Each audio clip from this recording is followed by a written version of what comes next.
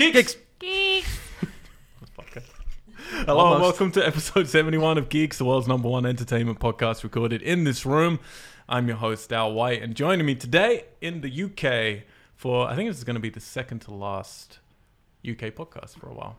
Cut off this, we're going to do some from France, and then we'll be back in LA. On my right, Yes. Katie Watson. I'm not your secretary. No, it's on my right. Oh, I thought you said, No, am I am I- right? No. I was like, sure. On my right. Similar, but different.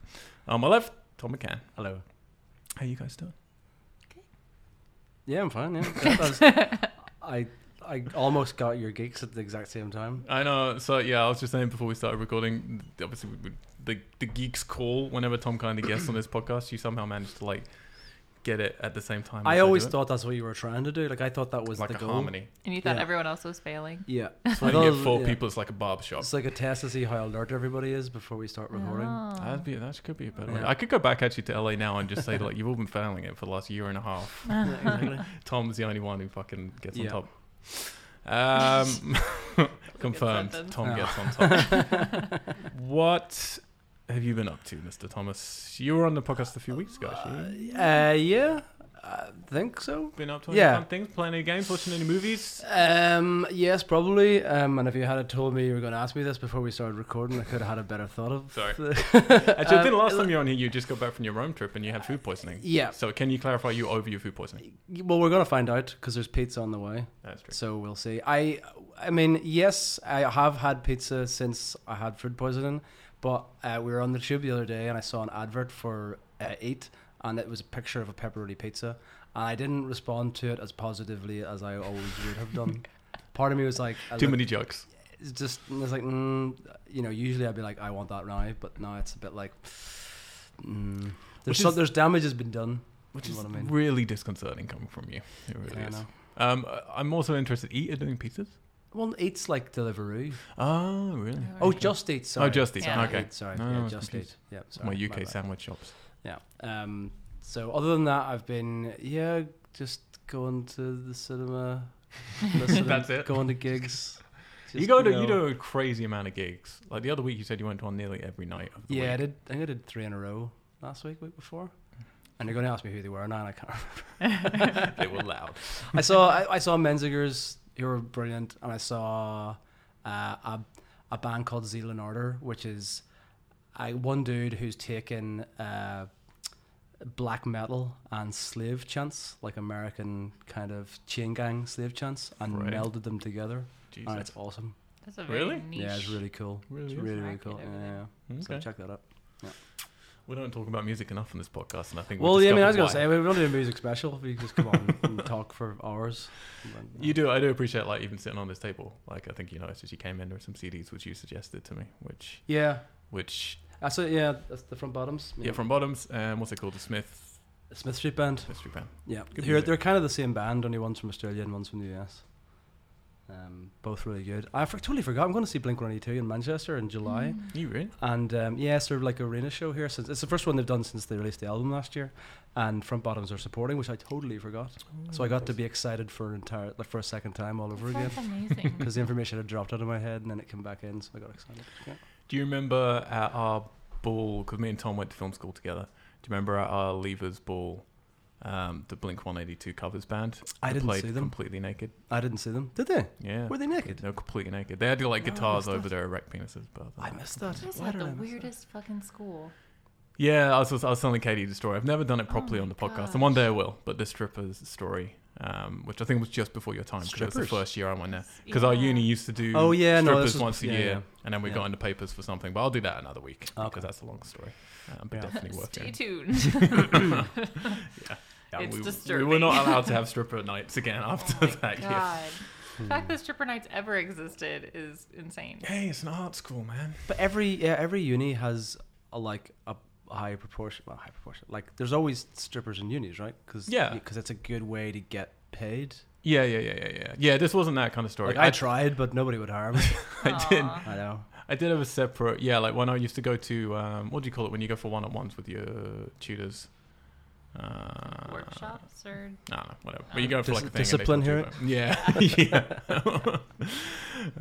But yeah, I do remember one of the ladies like talking to me, and she was all just worried about the last girl who had just been in there because she had to turn to escorting just to pay her fees, like for university and stuff. And like, yeah, there are definitely different stories to that.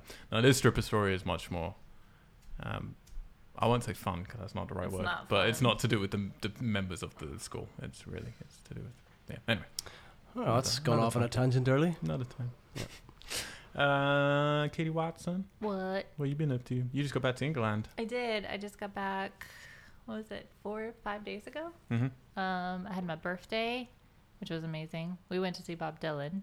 Yeah, Which was really fantastic. he is old. Confirmed. He is older, but his hats are still. I think it's safe to very say rad. he's old now. Like he's not like.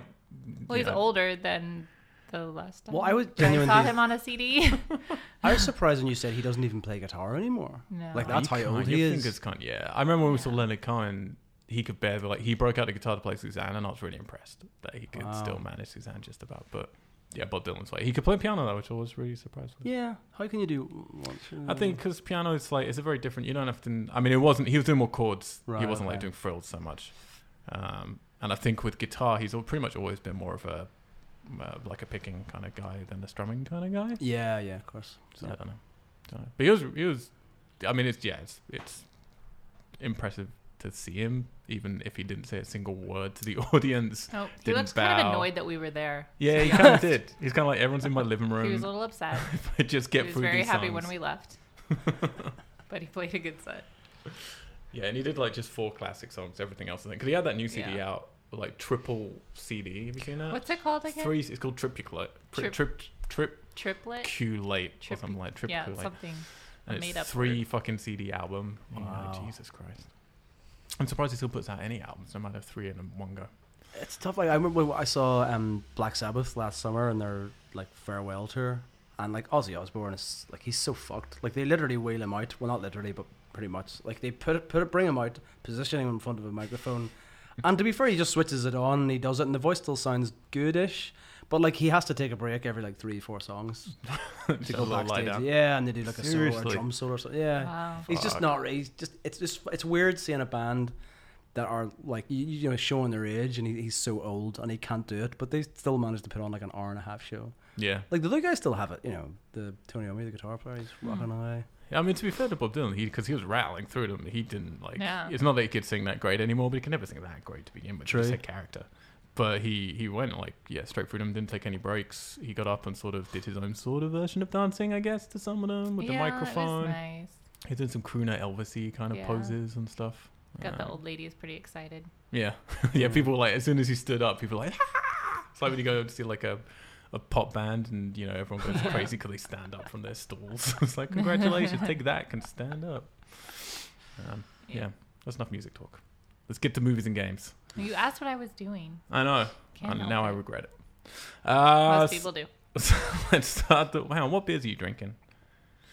I'm drinking Beavertown Gamma Ray, Beavertown. which is the brewery. Sticking on music, it's the brewery owned by the son of Robert Plant. Oh, is it really? Yeah. That's pretty good. So you They just have bring it really- back to music all the fucking time and trying to They steer have us really away. cool True cans. facts. Like the design on the tin. The Yeah, I cans like are 'em. Really cool. That's why I started buying them because I have no idea. I just buy them and put Yeah. them in the fridge for people. Yeah. Yeah. But they got all sort of cartoon skulls. Mm-hmm. Does it for me. Shooting each other with little Lasers. laser guns. Mm. Yep. Are you drinking the same beer? No, I have like a Belgian white ale of some kind. It's got all these other flavors in it, but I don't remember. The bottle's still in the fridge. It's going down well. Yeah, it's good. Good. Delicious. There you go. The last podcast I did was the first one I've ever done with you where I wasn't drinking because I had food poisoning. That's true. Yeah. That's why it was a subpar You're- product. Not into Aw. pizza and you weren't drinking. I wasn't myself. You were just grunting through the whole. Sucked. Actually, I did want to mention before we get into the news. I've been playing. There are a bunch of new games which came out recently. Everyone's just still playing Zelda, to be honest. But I did try out some of them. The main big one was Outlast 2, which now you can get it physical copies with Outlast 1, the DLC, which is called Outlast Whistleblower, and then Outlast 2, and they're calling it Outlast Trinity, which is kind of a lie because the second one's not really, like the middle one's not a second one, and the third one is the second one, and it's confusing. But we started playing it the other night, It's terrifying. It's really fucking scary. really I couldn't scary. do it. I had to actually stop. Oh, that's the one they give. Didn't they give the first one away in gold recently? Because I downloaded it. You're in like and- a hospital in the first one. You're Yeah, like, you can't yeah. fight. You can just record for your video yeah, camera. Yeah. I got like 20 minutes into it and gave up because Yeah. I could, like, it was too scary. Because you can't fight back. It's so It's like. just I just don't. I don't I want to don't put know. myself. It's like, through it's this. basically you're playing a found footage film. Yeah. Yeah. And this one, when it starts, it comes up saying like intense blood, gore, sexual like imagery, have fun. And then the next page, it does like the setup for it is really cool and really simple. But it takes place in Arizona, which is a nice different, to get more deserty sort of themes. It's kind of refreshing. Mhm. And the whole thing is like, all you have is a camera. You have to run, you have to survive, and you can't fight back. And we started playing it, and it's certainly not like I've only played like the first couple of hours, but it's not finessed perfectly. But the graphics are really, really nice. Like they're really involving some great Scared. depth to the darkness, and they're ramping up the scares way better than the first one. Like the first one felt like an inherently scary movie, but like a found footage movie that's bad, where you're like, well, you don't need to make this that well for it to be scary, if you know what I mean.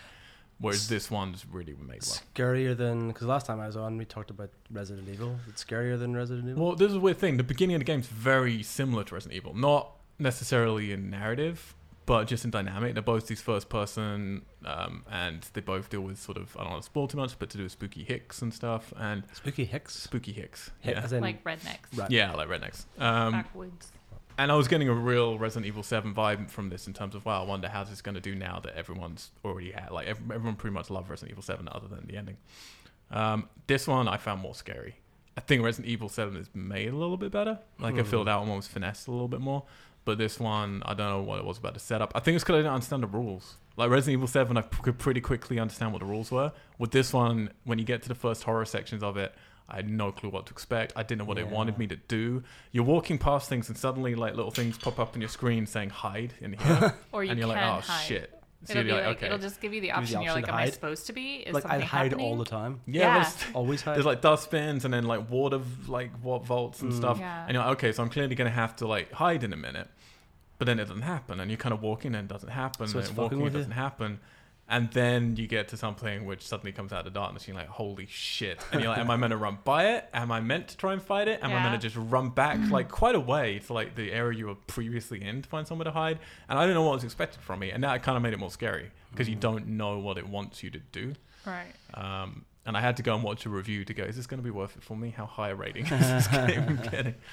But yeah, I'll definitely play a bit more. But it's yeah, if you like spooky games, Outlast 2, highly recommend. And yeah, on last time's podcast, I was just about to go and guest on the NX Express podcast, which is a very big Nintendo podcast run by Goomba Stomp and our friends over there from Ricky D and co.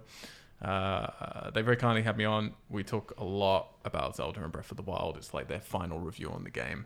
We talk a lot about the NES Mini being discontinued as well. So I highly recommend going and check out NX Express podcast. They're great anyway. But How do you spell that? NX Press. Press? Press. So it's like Express, but with an N at the beginning, Oh, like okay. Nintendo Express. Fancy. Yeah, it's a great podcast anyway. But yeah, if you want to hear my full kind of review on Breath of the Wild, that's where to do it. All right, so I start a podcast we do every single week with Nate's Blowdown. We've got 9 items of game and movie news. Do you want a game thing or a movie thing first, Tom? Game. Okay. Today, THQ Nordic and Gunfire Games have announced that Darksiders 3 is in development and will be released in 2018 for PS4, Xbox One, and PC. Darksiders, for anyone who doesn't remember, is an old THQ property that was then, when THQ kind of fell apart, it was sold off, and no one ever thought anything else would happen with it. It was made by Joe Madureira, or designed by Joe Madureira, the comic artist who used to do Battle Chasers and Spider-Man and X-Men and stuff. And it centers around the 4 horsemen of the apocalypse. The first film centered around death. No, sorry. First one was around war. Second one was around death. This one apparently is going to be around Fury, who is a female. Set around the same time zone as Darksiders 2, Fury will be hunting down the physical versions of the 7 deadly sins. The same game director, executive producer, technical director, lead environmental artists, and others from the previous games have been roped in to do it. And the news originally came from a leak. I woke up to it this morning, actually. A leak from Amazon, which stated that the game would be released in 31st of December 2018. And then quickly, I think IGN was meant to have, they do a thing called Firsts every month where they get to break news. So they very quickly came out with their thing. I think it was 31st, 2018? No, In so like this is the 2 thing. years? So these are placeholders done legally. So if you know it's going to fall within a year, you put it to the end bracket for tax reasons for the 31st of December 2018. So that'll be adjusted. So it'll be out sometime next year, Gotcha. but we don't know when. Do you guys play any of the Darksiders at any point? No, but it sounds interesting. They're basically Zelda for non-Nintendo consoles. Really? It sounds kind of horror. Yeah, Seven but Deadly Sins. no, but the Apart from the gameplay is exactly Zelda. Right. Like old school Ocarina of Time sort of Okay. Zelda. So not Breath of the Wild Zelda, but and you can actually get the first two like in remastered spanky versions for Xbox One and PS4. I think for PS4, definitely for Xbox One. They're really good. Like they're really just solid games if you want like just a good solid game, but they're not that exciting. Like how long is it? Like a proper like It's a proper big RPG. 100 hour 100 hour kind of time suck. Not quite, but like you can think probably. Is it for the 40. casual gamer like me? He's looking for a good 10-12 hours, solid entertainment. But then I need to go on and go to a gig. In all, I just got to go and watch some slave chants, Yeah. black metal. Yeah. No, I would say it's one of those games where you're gonna for sure see them circle around on Xbox Gold, pick them up then, Right. or maybe if you get them a discount. They're really just solid, enjoyable games, but it's hard to recommend them now because they're years old. And if a new one's coming, then maybe not. But this one looks like a trailer's hit as well today, and it looks the same as the other ones, to be honest. Which, the problem is like that used to be exciting. It's like, oh, you can play a Zelda game outside of a Nintendo console, but now Breath of the Wild has changed what that means. Mm-hmm. So it's kind of less exciting. Yeah. Number 2, speaking of Breath of the Wild, Nintendo has revealed the first DLC pack for Zelda, and it's called The Master Trials. Are you ready, Why didn't we Watson? watch this before? Because I wanted you to learn about this live on the podcast. Oh boy. Are you ready to learn the new things I you're don't going to be think able you to do? want my live reactions to things. It's not good. She says as she takes a drink of Yeah. beer. So the Season Pass, which gets you all of these different DLCs that are coming, costs $19.99. The Master Trials are the first one. It includes a Trial of the Sword, a new hard mode, a Hero's Path mode, a travel medallion, 8 pieces of new equipment inspired by previous Zelda games, and a Korok mask. Ooh. So let's walk ourselves I through get these. to look like a leaf. Yeah, basically, yeah. Exciting. You have the Trial of the Sword. That includes around 45 rooms where Link has to beat all the enemies from one room to another, beginning with no armor or weapons and only picking up what he steals. If you get through this challenge, and this is actually pretty fucking cool, if you get through this challenge and you have already picked up the Master Sword in Breath of the Wild, Mm-hmm. which you have, Katie Watson. I have. I did that. If you beat this 45 rooms, the Master Sword will stay permanently in its glowing, powered-up state, and it will be unbreakable. So you'll get what we're talking about constantly. Is like, do you like the perma? Yeah. None of you have a perma weapon, which in Zelda you Can don't just- have. Wreak havoc on That's- everything. That sounds like so somebody who doesn't play the game. That sounds like a tough challenge. Is it? 45 rooms with Yeah. with nothing. Yeah. But if you're picking up the stuff, I kind of like that. I like You're that picking idea. it up along the way. Yeah. Right. So you start with nothing though. I mean, it just depends. If you're fighting fucking Guardians in those 45 rooms, then yeah, it's gonna be tough. But that sounds very worthwhile. Because when they Sounds first fun. I talked would about this, definitely like a go kind for of it. grinding through 45 rooms, I was like, that doesn't sound much fun to me. But when you put something dangle a carrot like that at the end, pretty excited It's a big carrot. to have a weapon in Zelda where you never have to worry about it. We also have hard mode that ranks up all enemies in the world. The enemies also recover health during a battle, and Link is going to be much easier to notice. I'm guessing we're not going to do that one. That sounds terrible.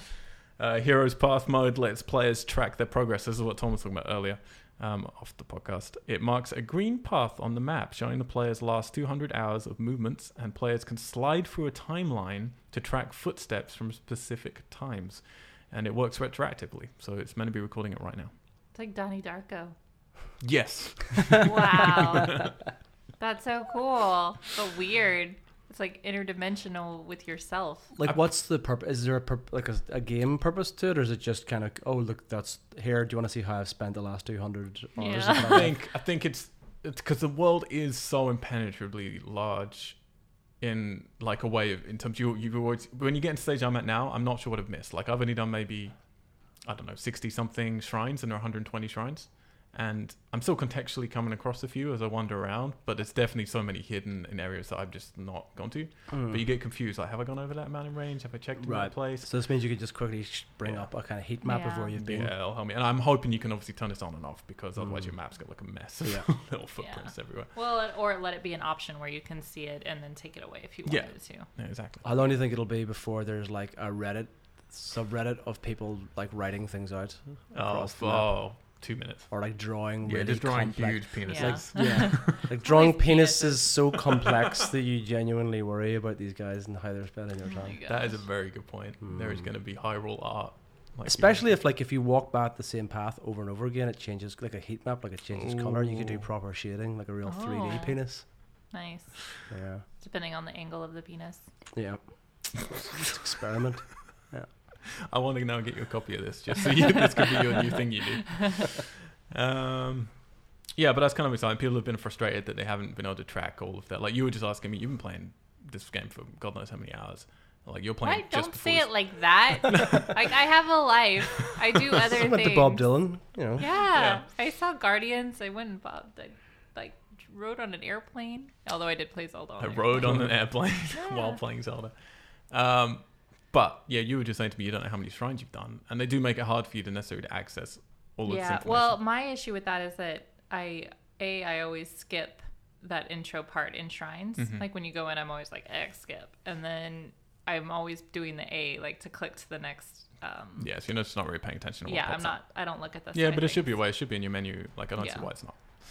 Hopefully they'll add more stuff like that. You also get a travel medallion, which will be located in a new chest, which is just going to be somewhere in the game. Once you find it, the medallion creates a one-off fast travel point, so you can pick a place to fast travel straight to. Only one time. Yeah, it sounds like it.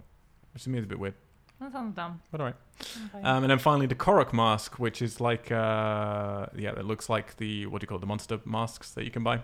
So I Right. still haven't found that fucker the second time I to buy know them. it's so great. I get to like lord that over you. Yeah, you got your awesome Lionel mask that is useless, So great. but cool. It's awful, but I look so good in it. You can basically, like, there's a dude in the game who people keep talking about occasionally, and he shows up in this sort of skull lake at nighttime, not always, but if you get him, then he's trying to open the shop, so you have to help him fund it a little bit, and then he fucks off and he says, well, I might be at this town or this town or this town or this town, and he does like 6 places.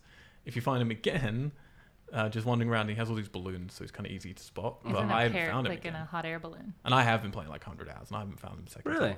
time. He sells you like monster masks, so when you buy one, and you put it on, And you can blend in. Link just like starts acting like that monster, making noises like them and like Right. movements like them, and you can creep by them or blend in and stuff. But there's an enemy in the game called, which is a type of centaur, or if you're American, Centaur.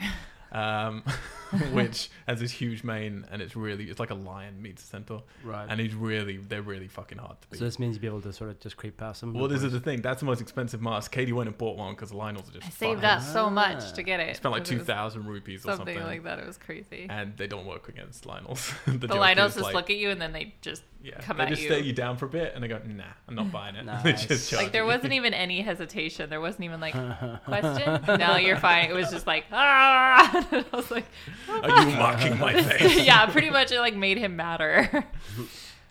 So yeah, you get a Korok mask. It looks like those, but what it does is whenever you're near one of the 900 Koroks in the game, it will shake. Well, you have to be Okay. wearing it though. Yeah, I think so. The second DLC pack will be released during the holiday season, but this one, the Master Trials pack, will release sometime in summer 2017. We don't know when, but some point. Okay. So next couple of months. In more gaming news, Call of Duty World War II, you might have noticed the massive posters at it everywhere. Sledgehammer Games, it's their turn this year with the COD franchise. They're heading back to World War II. The first trailer was released, and news that the campaign will ditch the health regeneration, a system which Call of Duty helped popularize in 2005. So when you're dead, you're dead. Yeah, they want you to like worry about every bullet. Just basically, like you can in pick up World War health II. kits. Remember the old days? You used Yep. to pick up health kits. Gonna be like that. But you don't auto regenerate health. No auto regeneration. Right. Members of your squad will have certain attributes that can help you, but you need to be in their proximity, and then it'll become an active ability that you have, basically. You'll fight your way through France, Belgium, and into Germany. I mean, I'm happy with the back to World War II. Yes. Yes. What like because I mean I haven't played most of the recent ones, but with like the Modern Warfare ones, it just seems you kind of lose that Call of Duty essence because you start to like do super weapons and body armor and kind of different abilities, like you can jump out of buildings or whatever else. Yeah. Whereas this is just old fashioned, crappy guns, just mass murdering people from the other country. Yeah, this is definitely... Sounds bad when you say it like you say it out loud. No, but it's the thing. It's like Katie saw someone walking down the street with a World War II t-shirt on. Yeah. You're like, that seems inappropriate. Because it was very proudly displayed, you know. Well, like for the game or just... Yeah, but I didn't know that at the time Right, because right. I don't really do Call of Duty ones. Right. Those aren't my thing. And so I was just like, that's a weird t-shirt for that guy to just speak. And he was just like... Yeah, I'm a big supporter. Yeah, World I know. War II. I was like, that's... Global conflict, yeah. Read These it. modern thing. wars just don't have... They don't have what the old ones had. But it is interesting for them because, you know, to go back and you're kind of, you've got restrictions there. Like, Yeah. I like the idea that they're maybe doing away with the regenerated health thing because it's making it a little bit more realistic or old school. And I guess that's kind of what conjures up by that sort of time period anyway. Yeah. No, You know, I you're going to agree. have crap. You can't have super high-tech guns with crazy laser sights, you know. Yeah. No, I've been like, I mean, I hate the COD games, but I used to love them. And I've still been buying them. Last year was the first time I was like, no, I'm done. I really am done.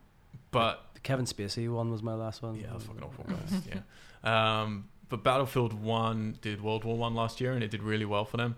Obviously, this will have been in production before then, so it's not a thing of, we're capitalizing that. The pendulum had definitely swung, because the thing is, people used to be fed up of all those World War II games, and then the pendulum swung to like near future and then far future, and it became more and more science fiction-y.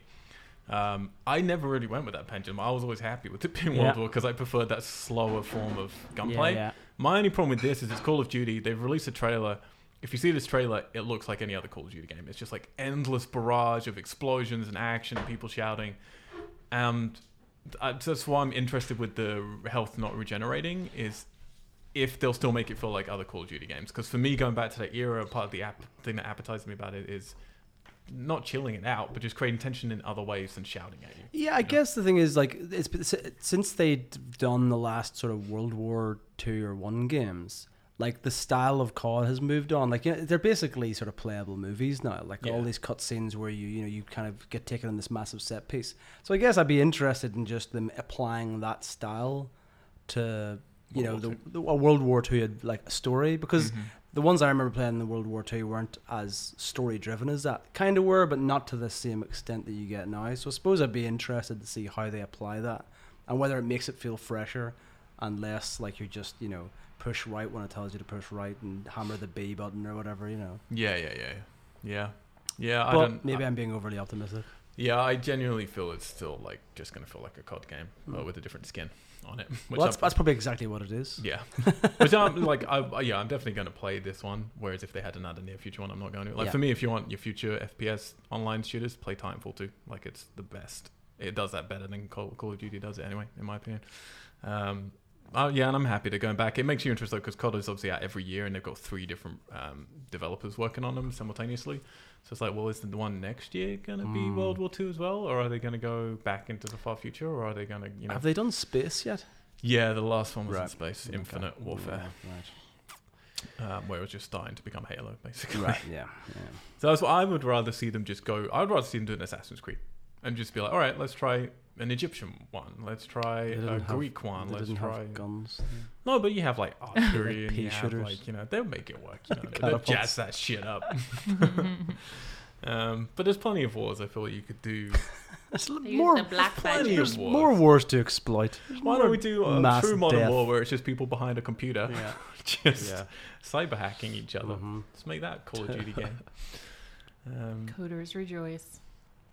The NES Classic, I mentioned it earlier from the other podcast I was on, but yeah, we should mention the NES Classic has been discontinued.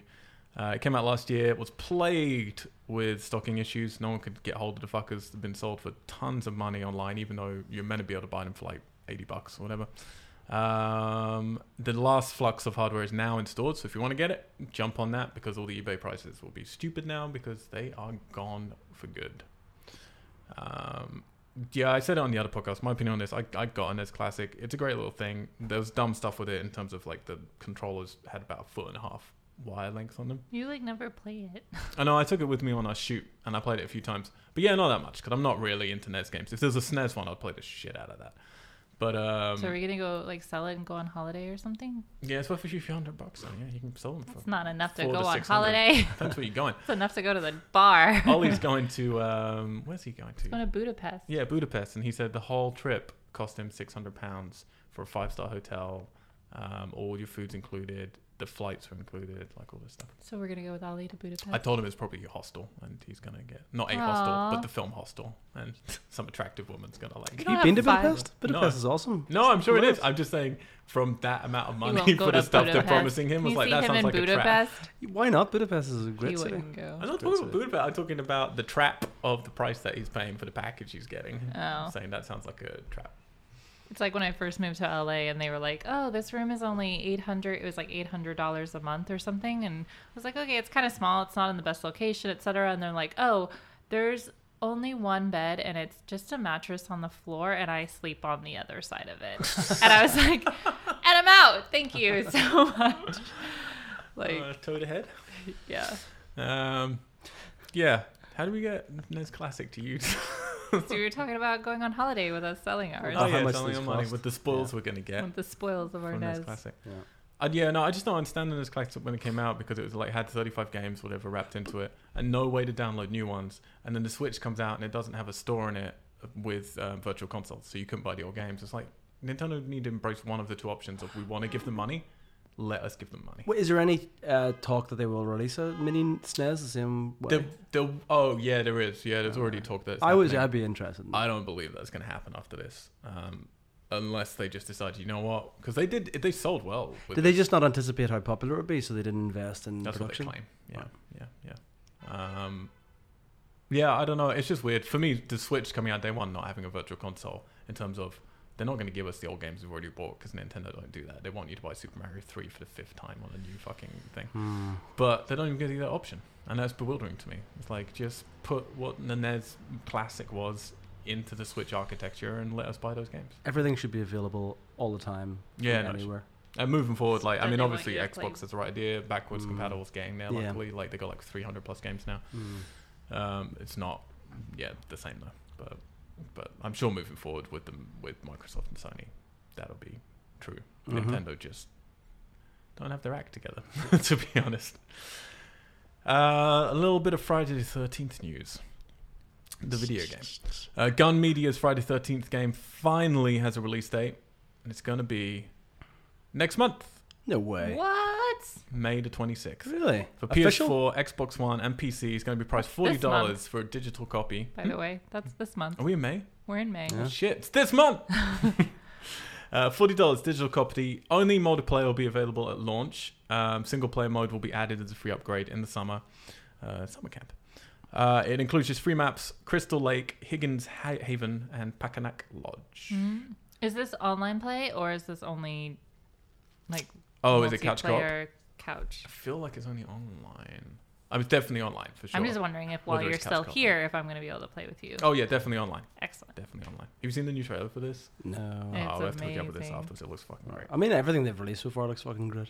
Yeah, I mean, it looked janky as hell, but just like the concept's so great. I don't care. Yeah, I'm a Kickstarter funder for this one, so we're meant to be getting to our house like a special package of stuff. Haha. So I will expect be that. there. Alien 5 news. I think we talked about this last time you were on the podcast as well. Yep. Well, Ridley Scott has now officially said that Neil Blomkamp's vision for Alien 5 will never happen. Open quote, "I don't think it will ever see the light of day. There was never a script, just an idea that evolved from a dozen or so pages. I had to participate as producer. But it didn't go farther because Fox decided it didn't want to do it. As far as I was concerned, I had already done Prometheus and I was working on Covenant." So? Well, so arguably a bunch of this is a little, Just- Who Tasking cares, what, hard. who cares what you're doing, Ridley? I like his liners. I had to participate as producer. This is pizza time. Yeah. Pizza. Hello. Unless they're like, we don't bring it. For the delivery, yeah. Can you buzz flat C? Thank you. That's some live pizza coverage. Can you press the key button when he buzzes that? Are you gonna make have him to go come in? down, You're though. gonna make him come in and walk up all those stairs? Not normally, but why not? Sometimes we just like to test them to see if they will do it. Yeah, I give him a good tip. Yeah. I give him a healthy tip on the delivery system. That doesn't go to him though. That goes to his overlords. No, Goes I to was his actually- slave I was- masters. Yeah, I was talking to someone about delivery system. He doesn't seem to be buzzing, does he? No, don't go down. We'll pause the show. Don't worry. Oh, pizza update. They went to the wrong house. So There's always like every time I do this, there's a problem with the fast food. I know. Yeah. I know. I'm cursed. And usually the recording fucks up as well. But that doesn't. Well, happen come on, that was one time. Yeah. one time. No, that was Twice? at least 3 times. At least 3 times? Well, look, back in the olden days, it used to happen all the time. Oh, Somebody- yeah. The Yeah, olden yeah. days. Back in the olden days. Yeah. We were talking about Alien 5. Yeah, so that quote from Ridley Scott, and I don't want to say he's lying because that's litigious, but there is stuff in there which seems dodgy. Can I say he's lying? Yeah, you He's can. a fucking liar. 'Cause- Ridley Scott is a liar. so he says in there was never a script. Now, there was a previous interview with Sigourney Weaver saying that she loved the script for Alien 5. Now, maybe she was talking about a treatment and muddled her words, who knows? But it made it definitely sound, it had been in development for quite some time, that there was a version of a script. Probably not a shooting script, but a version of a script. And then he goes into like saying it didn't go any further because Fox decided they didn't want to do it, which I believe. But as we've covered exhaustively before, like he was making Prometheus Covenant, and that's what it was called. And then Neil Blomkamp came in and said, "Hey, I've got an idea for Alien 5," and they decided to make them both at the same time, basically. And then Ridley Scott's one took over, and then suddenly, weirdly, his one came out as, "Oh, now we're going to change it from Prometheus Covenant to Alien Covenant. It's going to have a bigger alien like emphasis." And guess what? Neil Blomkamp's film, let's just forget about it. Do you reckon it's just a simple case of Ridley Scott having rediscovered his kind of, I guess, affinity for the Alien franchise, and now he doesn't want anybody playing with his toys? Yeah, I kind of do. Because I think he's setting up his own thing. And for sure, if an Alien 5 movie came out after this Alien Covenant, yeah, that's going to confuse the shit out of But everybody. there's just the fact that he's gone on about, it's now a prequel to a sequel to, and he's talking about the whole... It's not like we talked about this last time, like it sounds like he only wants to make Alien movies now. Yeah. So, in that regard, maybe he just doesn't want anybody else involved anymore, and he wants complete control over this thing he's going to do for the rest of his career. Until he gets bored next year, probably. Yeah. But no, I agree. Like, I think it's very translucent with what happened and how things sort of came out and stuff Neil said and Ridley said. That he was like, no, I'm doing Prometheus. It doesn't need to have an alien emphasis. For whatever reason, at some point, he got more interested in the alien side of it. Neil was talking to him at that point as well, and Ridley definitely was like, no, I want to like do my thing with this stuff, and I don't want other people doing it. And Ridley's the kind of person, no one's going to argue with him. I would. But anyway, Neil Blomkamp won't be getting to do his version of Alien, from the sounds of things. Now, Tom, Yep. at the end of this podcast, and I really should have said this at the beginning of the podcast, so maybe I'll Right. record that and segue it in at some point, Right. in an unorganic fashion. Yeah. But we're going to be talking at the end of this movie, end of this podcast, about Guardians of the Galaxy 2, Yeah. because it came out last week in the UK, a few Yeah. days ago. We all went to see it. It's not out until America till this coming weekend. So we're going to be doing a spoiler-free review and then a proper spoilery bit Yep. afterwards, with forewarning for people. But one of the things, not to tread into either of our reviews, that we were saying when we came out of it and we were chatting to each other, was that Marvel aren't overlapping as much as we'd expect with it. They're not necessarily Yep. touching on their other properties as much as you'd expect. It's pretty standalone. Mm-hmm. Well, Kevin Feige. Feige. Feige, is that how you say it? Apparently it's Feige. Oh, I always thought it okay. was Feige. Oh, I thought it was, yeah. Or like as beige. Like beige. Beige. Yeah, Beige. beige. She can be Kevin Feige to us. Mm. Marvel Studios Does their name president make you uncomfortable? has explained in an interview with Cinema Blend why overlapping stories isn't really something that they see that we see anymore in the Marvel movies. Oh, he said that, or somebody asked him that? Someone in an interview with Cinema Blend, he's explained why. Someone asked him like, why aren't we seeing that Okay. as much? And they do. It's on purpose, apparently. Okay. So, open quote. I think people like to talk about our long-term plans, which we certainly have, but very rarely do these long-term plans dictate specifically of any individual film. It's usually the opposite. It's focusing on a story and focusing on the individual movie that we're making to do what's best. And then if something changes that we weren't quite expecting down the line because it was made for a better movie, then we deal with it down the line. I think that's what happened in Phase 1. We were telling them stories and having the crossover of Nick Fury talking about the Southwest region, and that was when the hammer fell. End of quote. So I think really it's just protecting their arse more It's the idea of it, of like they want get out clauses more, and not to kind of like hem themselves in order to allow directors more creativity, which I get, but the beauty of Marvel and what they sold us with Marvel is it all hems together. And and then they go and make like Age of Ultron is pure setup. Yeah, Like, I suppose maybe the counter argument to that as well. It's part 2 of a 3. It's we're in phase 3 right now. That was phase 2. But that was the big one for me. That just the whole movie was just an in joke, or not an in joke. Sorry, but like references to something else, or this is going to happen, or this this we all can see how the threads are all pulling together here for something that's not going to happen in this movie, but in future subsequent movies. Yeah, and that was the big problem I had with that. So I'm not sure I buy what he's saying. Well, I think with phase 3, I think he's like saying phase 1. They did it too much. Phase 2, I think they realized that, maybe adjusted it a bit. Phase 3, they're trying to let it stand alone a little bit more. Personally, I think that's a mistake, because I think something people like about Marvel movies is that they could play it when they do it right. Just enough things for the fans, just enough things for people who aren't the fans, basically. Like, you could go see Guardians 2 and see it for how we saw it, but there should be a level where you could go see it and see, oh, cool, here's all of the side things that are going to branch off. Yeah. I think just references or side conversations or like little blips of things would have done it for me. I didn't need anything big. I didn't actually need to see any other Marvel characters. Or even just that's what the post-credit scenes are there for. That's what they first put them in for. We're like, okay, here's the thing for the fans. Like, you can watch the movie Iron Man, but if you want that little thing at the end of it, that will be for the fans and will tie into the other movies.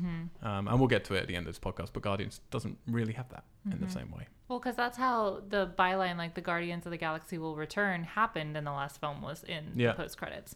And then they just did it after the regular credits this time. Yeah, they did it as soon as it finished. Yeah. Anyway, we'll get to Guardians later. Make sense. Just nice to know, at least, I guess, that it is intentional, I suppose. Yeah, but whether we agree with their reasons, different matter. 2 final bits of news. Jeff Goldblum is going to be in the next Jurassic World film. no way. Yes way. You didn't know? No, I didn't. As Ian Malcolm. I presume so. That's his name. Yeah, isn't it? yeah, Malcolm. Well done. That's a good mind. I just plucked that. I didn't like that. I didn't think fell about from it. the Not tree. from the Just poster came out, on the ceiling of your bedroom. That was like a reflex. Like that's knowledge I just know somewhere in my head. I didn't have to think about it. Just nature found a I way. could be wrong. That's not Sam Neill's character. Malcolm sounds right. It's Malcolm. Yeah, It's definitely yeah. Malcolm. Yeah. Which I'm crazy excited about, because I really enjoyed Jurassic World, but I had the same problems with that as I did with Force Awakens, and getting some old blood in there like Jeff Goldblum, I think, will be what that series needs. Yeah. I agree. Because Sam Neill was originally meant to be in well, actually the original Jurassic Park 4 that they tried to do for years was Sam Neill and Jeff Goldblum teaming up, traveling around the world trying to stop like an epidemic of dinosaurs. So that, like, I remember you told me this years ago, and it's always stayed with me. It's like, that's the coolest movie. I was gonna say I would watch the shit out of that. But now it'd be Chris Pratt and Jeff Goldblum. Oh my god! Shut up! Riding raptors around the world. I can't handle it. And then a final piece of news, which I just threw in because I was sitting there on the couch, went, do we want to talk about this, Tom? And you said, yep. So now we're going to talk about it. Variety is reporting that the wheels are in motion to seal David Fincher as the director for World War Z or Z2. Filming should begin during the first quarter of next year if contracts go ahead. Well, I mean, the fact that they're like... The fact that it's World War Z2 doesn't really mean anything, because the first film had nothing to do with the book. Yeah. That, there is no World War Z2, so essentially you're talking about David Lynch doing a fast-running zombie film. Yep. Which, yeah. Sure. So, I'm happy with that. Yeah, he hasn't done an action film since Panic Room, maybe? I don't know. Like, he does a lot of big blockbusters, but they're always, like, they're not mainstream blockbusters. They're not action blockbusters, or, Yeah. It's not. He came from Alien and The Game and Panic Room and pretty tense, like, thrillery, actiony films. Yeah. And he hasn't done that in a long time. Gone Girl. Yeah, but I'd say Gone Girl's like a slow boiling drama thriller. Like, it's not like it's not. Yeah, if it wasn't his hand in that film, it's not like like World War Z. You could turn that into a Fast and Furious movie. You shouldn't, but you could. Don't give Vin Diesel any ideas. Yeah, Vin Diesel What needs are to you get involved doing? as a fast-running zombie versus. Because Brad if any Pitt. of them dies in this one, then he's gonna be like, "Oh, now we're zombies." I think... Fast and the Furious undead. Well, that's the connecting thread, though, isn't it, Brad Pitt, between... Yeah, the problem is what, like... it's just not World War Z. Like, I don't... Yeah. What's... Yeah. Well, the thing is because there's so many things they could take another World War Z story from that book, but then it'd be a completely different film in, like, a different era. No, I don't. I can find out for you. Because that would probably Cement whether it's interesting. Yeah, Or not. exactly. There is a new voice in the podcast. Wherever you come from, young lady. That was just my really good Australian accent. You We didn't. can go with that. Now joining Tom. Katie's now a ventriloquist who has an Australian accent. Now joining Tom in the podcast is his lovely girlfriend. I never ever say your name out loud because it terrifies me. Sonara. Sanara. Mhm. Okay. It's okay. I'm used to it being pronounced very differently. at Can I just call different you times. S? Yeah. Sure, go for it. Good. Great. Have you read the World War Z book? Yeah, and it was great. It was so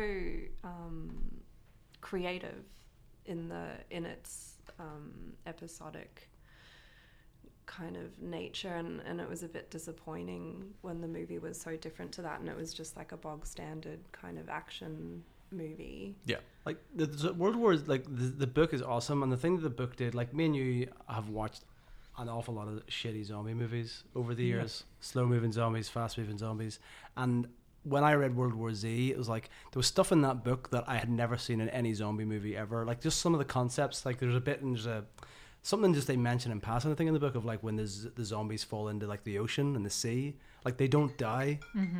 And they still keep moving, so like they're underwater. That's mass army of the undead, cool. Washing up on beaches and stuff. Yeah, I'll come down. It's Thank like you so much. stuff you never think of. Pizza break over. They found a house finally. We ate pizza. All is good in the world. Pizza rating, I thought it was alright. It was a little bit cold. The base was okay. Wasn't I You prefer know that. that Tom doesn't approve of pineapple on pizza. Yeah, I didn't know that. Most people don't approve of pineapple in pizza. Most people are smart. Well, That's no, I think that's no. categorical. That's really wrong. Yeah. Incorrect. That's really no. So S. I looked up the writers. It's Give it to me. I said we can call you S, so that's why I'm going to call you for the rest of the podcast. You've had my permission. World Granted. War Z 2. Mhm. I like that we're going with the English pronunciation. I do not. We're in England. Deal with it. So you have the original writer is Stephen Knight. Okay. What else is I like he how you're written? looking up like, oh, Stephen Knight. I feel like there was a Stephen DeKnight that used to write on Buffy, and I will. I'm checking. Nope. No, not this dude. So this dude wrote Eastern Promises. He wrote Locke. He wrote that awesome, that fantasy movie with Jeff Bridges called Seventh Son. He It's wrote not looking good so Pawn far. Sacrificed. He wrote that cooking film Burnt. Oh, Jesus Christ. I was waiting for that to happen. And he's writing, I'm looking at the things he's got coming up. I love this. When you get an untitled movie on IMDb, it'll do the director's name. So it's like Untitled Gore Verbinski Project is Yep. one that he's writing here. Okay. However, he's also writing an Untitled Robert F. Kennedy Project, What? which is Oh, like maybe it's a about him. biopic. Yeah. But that's not normally the context, is it's the Yeah, director's that's name. strange. So it's kind of weird. But then it was rewritten by a guy called How Dennis did this Kelly. guy get this gig? He's cheap. Dennis Kelly then rewrote it. He has written not much. He wrote some Utopia, some Spooks, some Pulling, that TV show, mostly TV stuff. He's rewritten it. Not the most promising stuff Right. going on there, but Utopia is supposed to be good. I haven't watched it, but sure. I always envisioned World War Z as like a faux documentary, and I think that could work so well, and maybe that would be too out there to sell to Hollywood, I guess. But No, I think it completely should have been like a found footage. But that's the thing. The World War Z is good because like it is so realistic. Like it's done from such a realistic point of view in terms of how society reacts and how the situation. Like because you get into like these really simple little nuanced stories that you don't normally see in big movies. It's a lot more realistic. Like isn't there like one where there's like a kid who like stays in his room the whole time? And he's been just hiding out in his room playing games for months, and before it finally, gets too close to him and he has to do something, stuff like that. So it's just a shame. Like the first one was just such a generic budget. Just an action. Are you saying Brad Pitt isn't a genuine way that you'd react to a zombie apocalypse? Brad Pitt was actually okay at it, I thought.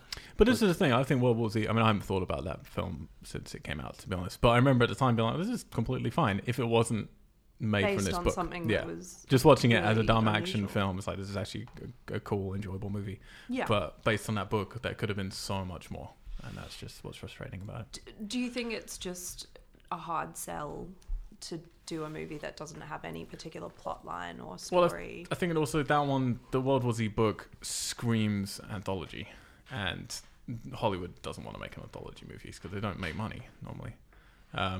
So it's kind of, to get one director to do it, they're not going to want to jump around like that. Unless you're making Cloud Atlas. Isn't it kind of funny how, like, I guess since World War Z came out, that the thing now is exactly what, maybe not anthology, but worlds.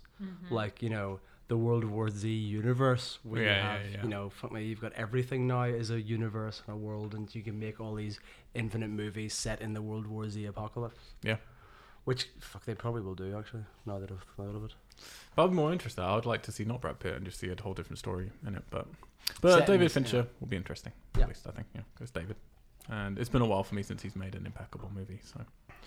What was his last impeccable movie? Well, so I mean, you know my rule with David Fincher. My rule with David Fincher was always, and I'm gonna have to look him up to make sure I don't miss something. But for me, it was always he would make one really, really interesting failed great movie, and then a genius movie, and then an interesting failed great movie, and then a genius movie. For me, like not for everyone, obviously. And he never broke that until I think his last couple of films. So not to go off What, on Social Network? yeah, that was one of my favorites. One So that yeah, failed. no, that was a genius movie Yeah, for me. okay. Although most people don't board. classify that as a genius movie. I thought it was great. But for me, like starting with Alien 3, for me, I actually really think it's a great movie, but it's a failed movie, but it's brave and cool. Then 7, genius movie. The Game for me is a failed great movie.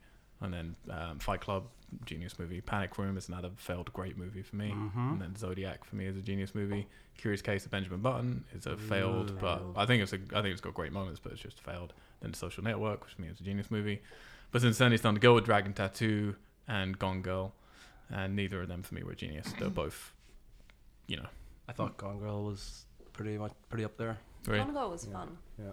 It was fun, but it was too like I really enjoyed Gone Girl a lot, but for me nothing, it wasn't genius. special Yeah, it didn't speak to about me it. personally like his other films did, and I the thought ending that- for me was a bit too goofy. I was most impressed with Gone Girl because it was one of the films in a long time that most stuck to the book. Like, because I read the book before seeing the film, and I was most impressed with it just for that fact. I mean, you kind of have to with that storyline, but at the same time, it's so rare to find Yeah, someone who doesn't One that want to take completes it under their own. people. Yeah, I've read the books and yeah. No, I wasn't saying anything bad about Gone Girl. No. Really, it wasn't like Seven or Fight Club or. Why do Social you hate Ben Network for me. Affleck so much? I love Ben Affleck. I do. More ads, and Phantoms was the bomb. No, he was the bomb in Phantoms. Thank you. Yeah. Get it right. Although I do hate Kevin Smith now, so there is like a double-edged blade. All right, that's all the news is of the day. So let's move quickly into releases. What is coming out? Not much. In the US, really, there's only one film out this week, and it is Guardians of the Galaxy Volume 2, which we're going to be talking about at the tail end of this. But I'll tell you what, let's talk about now a spoiler-free version of it, because we can do that pretty briefly, I feel, since we've all seen that movie. Yeah. And then we'll do the spoilers thing at the end. Yep. So, we also Guardians. Briefly, let's start with Tom. How do you feel about it? And just to state, like, say how much you love the first one, whether you do or you don't. Okay. I thought the first one was great. I mean, like, you know, one of the best Marvel movies to date, I think. And I think my feelings in the second one are tied to the first one. I think it's inevitable. Like, the second one, it's really good fun, great time in the cinema. If you love the first one, you'll have a great time. But it suffers because the first one was so fresh, and you met all these cool new characters, and you know, you came together with them, and they went in this kind of crazy adventure, and it was kind of new, and it was fresh and exciting. And the second one kind of suffers from the fact that, yes, you're back with these kind of interesting and fun characters again. You have an interesting and you have a fun time, but it doesn't. For me, it kind of lacked that excitement. Like, there was something just not quite there with it, and that's also to do with the plot, with the story and how it pans out, and you know, and I don't know how much I can say with it. Well, how far are we going with spoilers? No, I think you're good. You're getting a general impression of, like, would you recommend it to people? Basically, this is for people who haven't seen it. I mean, you overview is like, yeah. I mean, if you're a fan of the first one, you're gonna love it. Like, you're gonna have a good time. Yeah, just getting to spend time with those characters again is, you know, a fine 2+ hours in the cinema. Yep. Yeah. S. You could just call it Sonara by a second. Hanslick. Is that easy? That's equally S. awful. What's like Hanslick? Like Just call her shh. You're not welcome on this podcast again. I think I feel similarly to Tom, that it was really fun. It was just like a good time, but maybe a bit bloated, you know, like it felt a bit sort of overly long to me, I suppose, but definitely a spectacle, definitely funny. Like you liked it more than I did when we came out. Yeah, I think so. Did you like the first one? Yeah, Okay. but it's hard not to, you know, it's sort of infectiously fun, and I think this carries that through. And yeah, like Tom said, if you like the first one, you're going to like the second one. But maybe, I guess in the context of like I remember when there were screenings they showed the first 30 minutes at Comic-Con or something like that, and people were tweeting like, this is the best movie I've ever seen. Well, and of two. Yeah, and in that context, maybe people will be disappointed if they're expecting like an absolute, you know, kind of blow your mind experience. Like, it was just fun for me. I can see, like, if I had seen the first 30 minutes of that at a preview, I would probably be even more not that I'm disappointed, but if I had seen the first 30 minutes of that previously, Yeah. I'd be like, oh my god, this is gonna be fucking class. And then, but this is kind of my problem with the movie, and because it doesn't sustain that, and when it starts to bring in the plot, and you know, as the movie progresses, it doesn't match up with the excitement of the first half and the excitement of the first one, and you know how it maybe world hops and develops its action. Literally. Yeah. Watson. Yeah, not to like reiterate what's already been said, but I kind of came out a little bit disappointed just because I really did love the first one so much. Like, the first one was like my favorite Marvel movie ever made, and I think it just kind of made me sad that they didn't go more original with it. Like, I just felt like it was kind of the same jokes, and they were like, hey, remember we were really funny, and you love those people who were really funny, so you'll really love this. And it was kind of cool just to be back with those characters again, but at the same time, it was like, you still expect more. If you're going to make another film, you have to give me something else. So I would definitely say to go and see it, but I would say to just be excited to go and see another Guardians movie and not think that it's going to be better than the first one, because it's not, in my opinion. Yeah, I think we're on roughly the same Yeah. page, like different, you know, iterations of it. But Yeah. yeah, for me, it's really simple. It's like, yeah, if you love the first movie, then you'll get a lot of enjoyment out of this one. It isn't in any way as focused. It's in no way, I don't think it's powerful, which is weird because it's telling a more personal story. But yeah, like Tom kind of hinted at, and we'll get into it later in the spoiler review, but it doesn't get to its plot till halfway through the movie, really 3/4 way through the movie, till you really understand what's trying to be achieved. And it's essentially this movie of, hey, do you like these characters? You want to hang out with them? Then watch Guardians 2. Like, it's you hang out with them, and it's fun for that. But it is completely disposable. If you haven't seen the Guardians movie, do not start here. Go back to the start. And so it's really, I mean, if you've seen the first one, you're going to go see this, and you should. And you'll get a lot of enjoyment out of it. It won't be as good a movie. And I doubt many people will think it's as good as a movie. But it is close. Like, it really is. It's just, it's more disposable is the problem. Like, you get to the end and you realize, oh, I didn't need to take that journey. I just did because it was fun. Whereas with the first one, I felt I learned stuff. Yeah, and I guess it's like any sequel. Like, I mean, you expand, and you know, there's more characters. You get more time with them. You know, I was gonna say you go to more places, but you definitely don't. Mm-hmm.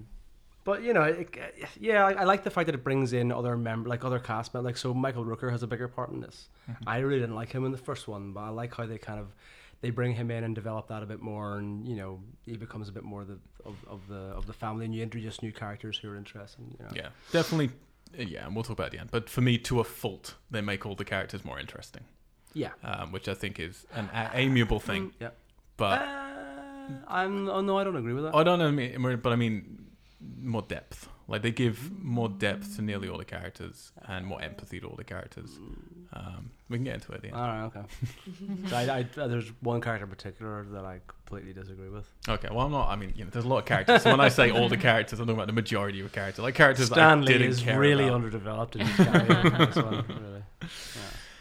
Right. So, what else is coming out in the US? Not really much. That's it. There are a few other little films, but they weren't big enough to mention. In the UK, we're getting Sleepless, directed by Baron Bo Odar and starring Jamie Foxx, Michelle Monaghan, and Scoot McNairy. I love Scoot. A cop with a connect. This is. I just watched a trailer with you guys. This is what the official synopsis is on IMDb.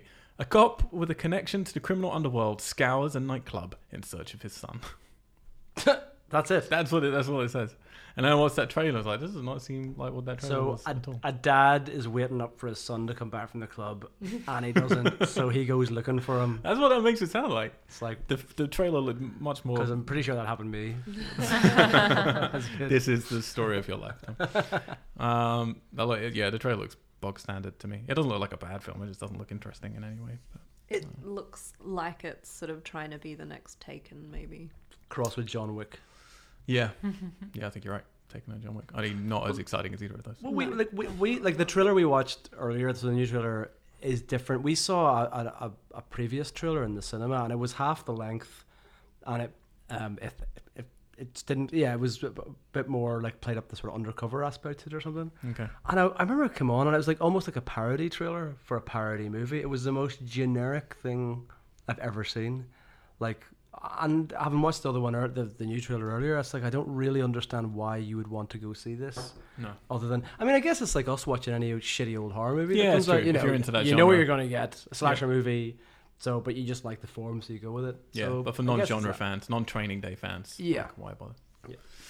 And there's another one that looks to me like that, which is Unlocked, out this week, directed by Michael Amted, who did Masters of Sex, Enigma, Voyage of the Dawn Treader.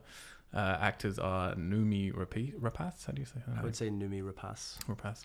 Orlando Bloom, Michael Douglas, Toni Collette, John Malkovich. Quite a cast, especially Orlando Bloom. Don't forget Orlando. Yeah.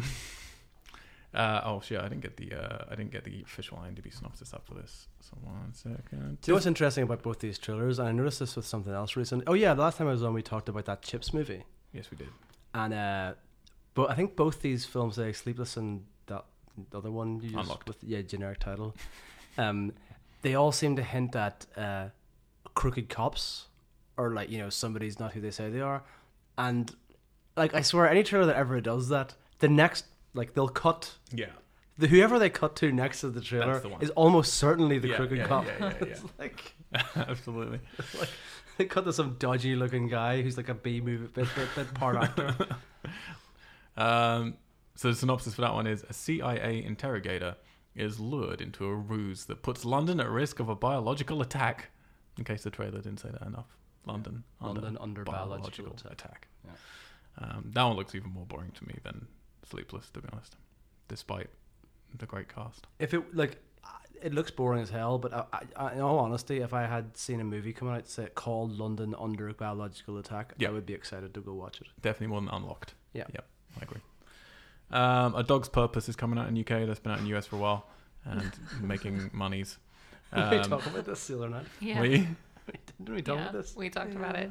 Yeah. It made My money. favorite description of that movie was Holocaust for dogs. What? It's just a dog dying repeatedly and being reincarnated. Like, Spoilers. that's- why would you want to see it? But an actual brutal. dog's died in the making of it, right?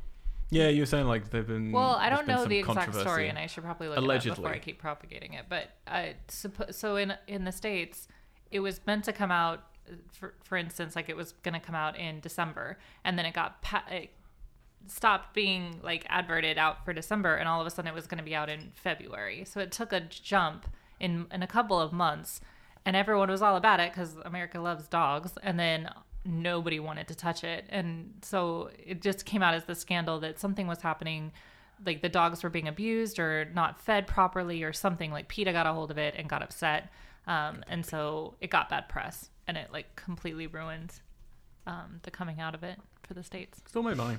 So made $64 million, which isn't loads, but it's, you know, I mean, okay. yeah, you put a cute animal in something and people Yeah. will go watch it. Yeah, that's true. So the official IMDb synopsis for that one is: a dog looks to discover his purpose in life over the course of several lifetimes and owners. See, You just have to watch a dog dying over and over and over It comes to again. the conclusion: Chinese snacks. That was his purpose. That could be a good Oh. movie if you went like if the dog had like an inner monologue, and it was kind of like quite And it was existential. Bill Murray. Yeah, like black and white. The dog kind He of had smoked his cigarettes chance. and contemplated his life. Oh, Jesus. Yeah. Anyway, that's out. And the last movie out in the UK, it's Mindhorn, directed by Sean Foley, starring Essie Davis, Andrea Riseborough, and Kenneth Branagh. A has-been actor best known for playing the title character in the 80s detective series Mindhorn must work with the police when a serial killer says that he will only speak with Detective Mindhorn, whom he believes to be a real person. This looks suitably English. That's from the trailer. funny. I think it looks really good. Really? And I'm not just saying that because I work for the PR company. That Yeah, I would personally, I wouldn't go into this movie, but that's just me. it's. I think it looks very really Johnny English or, Yeah, I don't like fun. Mixed with or Austin Alan Powers. Partridge or Yeah. Yeah, there's a very fine line for me with that stuff, and Yeah. most of these films don't hit it for me. no. It's to me. Do you ever watch Garth Marenghi's Dark Place? No. It's like a old Channel 4 half-hour kind of comedy that was based. It was the conceit of the show was it was like an old 80s kind of naff horror series set in a hospital. So it's like, and it's like a making of that. So it looks crap and it's meant to be crap. Like it's sort of 80s. Everybody's a really bad actor in it, and they forget their lines and stuff. So it's really good. Actually, check it out. But it's basically that crossed with Austin Powers, Okay. which I Well done. go- You're doing which I good would PR. You're selling it to me more than the trailer did. go see it. Please. You should get paid more for this. What is coming out in video games? Not much actually digital. There's a whole tirade of just fucking bizarre titles that you can't believe exist. But this week it's mostly Prey is coming out on Xbox One and PS4, and Dreamfall Chapters is coming out to PS4. Dreamfall Chapters has been out on PC already. It is the third game in the Dreamfall series, which are great games. Love those. They're called the Longest Journey games. Very cool. I haven't played this one, so I don't know how cool this one is. And Prey is, well, that's actually the game that you talked to me about the other night. We were like, should I get Prey? Just because I am the sort of standard casual gamer, not even, like I'm only aware, I think I said this before, I'm only aware of the sort of big budget games or the ones that get advertised in, the tube or whatever.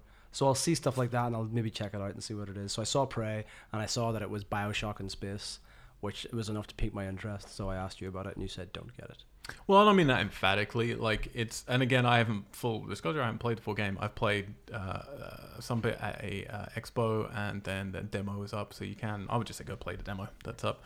But yeah, I think BioShock in space is really a good way to describe it. But BioShock now was what 2008, the original BioShock, something like that, like a long time ago, maybe longer even.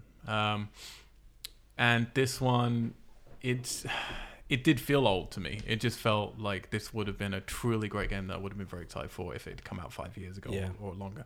I don't know. Like the reviews have been pretty solid, but not that excitable. But maybe I would need to wait and see how well it's doing. But for me, it doesn't look like a must buy. It looks like maybe when it's in a budget thing, but I'm also kind of a bit burnt out on space stuff personally. I just kind of don't need any more walking down corridors. Well, yeah, I mean, the thing when I saw BioShock in space, I just thought BioShock Infinite, which not necessarily the first two BioShock. I just thought that because I have such goodwill and strong and feeling memories about that game. Infinite. I kind of love that game. What's the hit? In BioShock Infinite, Yeah, I mean, let's not get into all Let's not the get combat. Oh. For me, like the artistry and the narrative is great in that game, and then the shooting is awful. Like it's just awful. But, on the Blu-rays in the US, we've got The Windmill coming out, which is The Windmill Massacre, which we keep talking every time it gets released because it's the film Tamro's in. Ishida! The Curse of Sleeping Beauty comes out. Hunting Grounds comes out if you want some more Yeti horror. Galaxy of Horrors Rings comes out, which is really bad. A Dog's Purpose comes out in the US. Beyond the Gates, which we all saw at Fright Fest. Oh, yeah. Which was not great, but not the worst. The Red Turtle comes out on Blu-ray. Highly recommend. Fantastic. Gold. What's his name? That dude. Gold? Matthew McConaughey. Oh. Thank you. Oh, yeah. That one was comes like, out on the what? Blu-rays. I Am Not Your Negro. The Age of Shadows. One Piece has both the Gold film, weirdly, and Heart of Gold. If you're into One Piece, One Piece Gold is apparently, I've yet to watch it, but apparently the best One Piece film ever made. So I'm excited. Right Now, Wrong Then, which is a great looking Japanese film. And then on 4K, you're getting 310 to Yuma and The Expendables 1 and 2. Yeah. I don't know why just 1 and 2. There's more Expendable movies, isn't there? There's a third one, yeah. Yeah, why don't you do 3? Maybe I missed it. It was expendable. Yeah, very good. Well done. Thank you. Out of the films coming out in cinemas, I would suggest Guardians. I'm guessing you guys are going to pick Dog's Purpose. What of everything we've talked about is obviously Guardians. Yeah. Guys, okay.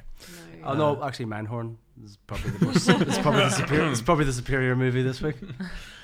For me, with the games, actually, I'm way more excited for Dreamfall Chapters. It's a very, very cool, emotional game. And with the Blu-rays, I am going to pick, without a doubt, actually, the Red Turtle. It's a fantastic movie. One of the best animated films I've ever seen. Any picks from there from you guys? Anything that piques you that you suggest to people that you've seen? I have not seen any of them. So, clearly a Dog's Purpose. I'll pick on Cinema, Dog's Purpose, pick on Blu-ray, and Dog's Purpose. Okay. Can we talk about Guardians spoilers now? Nearly. We've got to do the box office this week. Number 20 in the box office is Phoenix Forgotten, showing that found footage movies have indeed been forgotten. This is the new Alien found footage movie. Holy shit, there's an Alien found footage movie out and I have never heard of it. That's how bad. Yeah. It's not out over here yet. It's out in America. Right. Number 19 is Logan. Yep. Probably going to fall out the charts just in time for the black and white Logan to turn up. Mm-hmm. Number 18, Power Rangers. Number 17, The Case for Christ. What? You're going to make a case for him. It's all lawyers. Just saying, look, here's proof. I Number think he's 16, fine. Kong: Skull Island.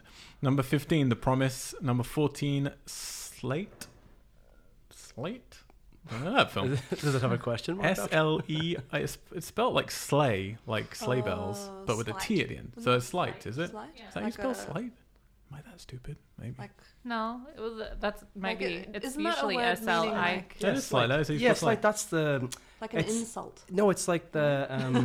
It's like No, that Chronicle. doesn't have any in Am it. I making Oh, really? It's like a guy gets super. He's like a magician, and he learns. It looks pretty cool. Oh, it's like actually. sleight of hand. Yeah, we saw the trailer. Yeah. Is it found footage like Chronicle? Or? No, no, it's found footage, but it's kind of like that. He's a kid who it's like a hood movie, I guess. He's a kid and he's struggling, and he's got some, he gets into some trouble or whatever. But he's also like a street musician, and then he like learns actual magic or something. I guess he's superpowers. The trailer looks pretty cool. Haven't heard of it. 13 is Get Out. 12 is The Lost City of Zed. 11 is Born in China. 10 is Unforgettable. 9 is Gifted. 8 is Smurfs, The Lost Village. 7, Going in Style. 6, Beauty and the Beast. Yeah, get out of that fucking top 5, Beauty and the Beast. Number 5 is The Circle, a film which is sold on the back of Tom Hanks, isn't it? But apparently it doesn't have Tom Apparently Hanks he's really not in in it. it that much. 4 is The Boss Baby. And our top 3 films. Number 3, great, a word that I cannot say. Bahubali 2, The Conclusion. Surely a Bollywood movie. Number 2 is How to Be a Latin Lover. And at number 1, of course, Fate of the Furious. Which is made. Hang on, How to Be a Latin Lover? Yeah, these are worldwide grosses. So Yeah. Ah. No, We used to just do that the- one's being adverted in LA.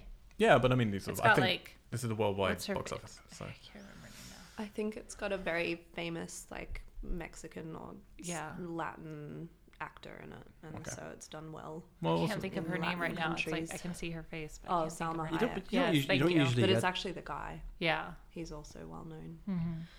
you don't get self-help videos in the top box office usually though. Maybe you should you go do have see to got it, the word Tom. Latin and lover in Not the Latin, title. unfortunately. Yeah, we haven't really talked about Fate and Furious. It's made lots of money. Big surprise. All right, now gonna do the intro outro quickly, because then we're gonna talk full spoilers, and we're gonna let you know as soon as that happens, so you don't need to worry about it if you don't want to know anything about Guardians that you don't already know from the trailers telling you everything. We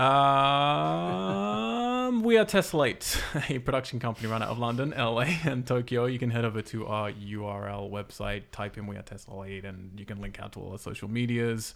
We Are Geeks is a podcast that you're listening to, where you can currently get our show that is like this every Tuesday, topical news on games and movies. But every single Friday, you're going to get a horror podcast At the moment, we're just rounding off our Nightmare on Elm Street podcast with me and Alex. I believe the next episode going up is actually going to be the remake, which is kind of fun.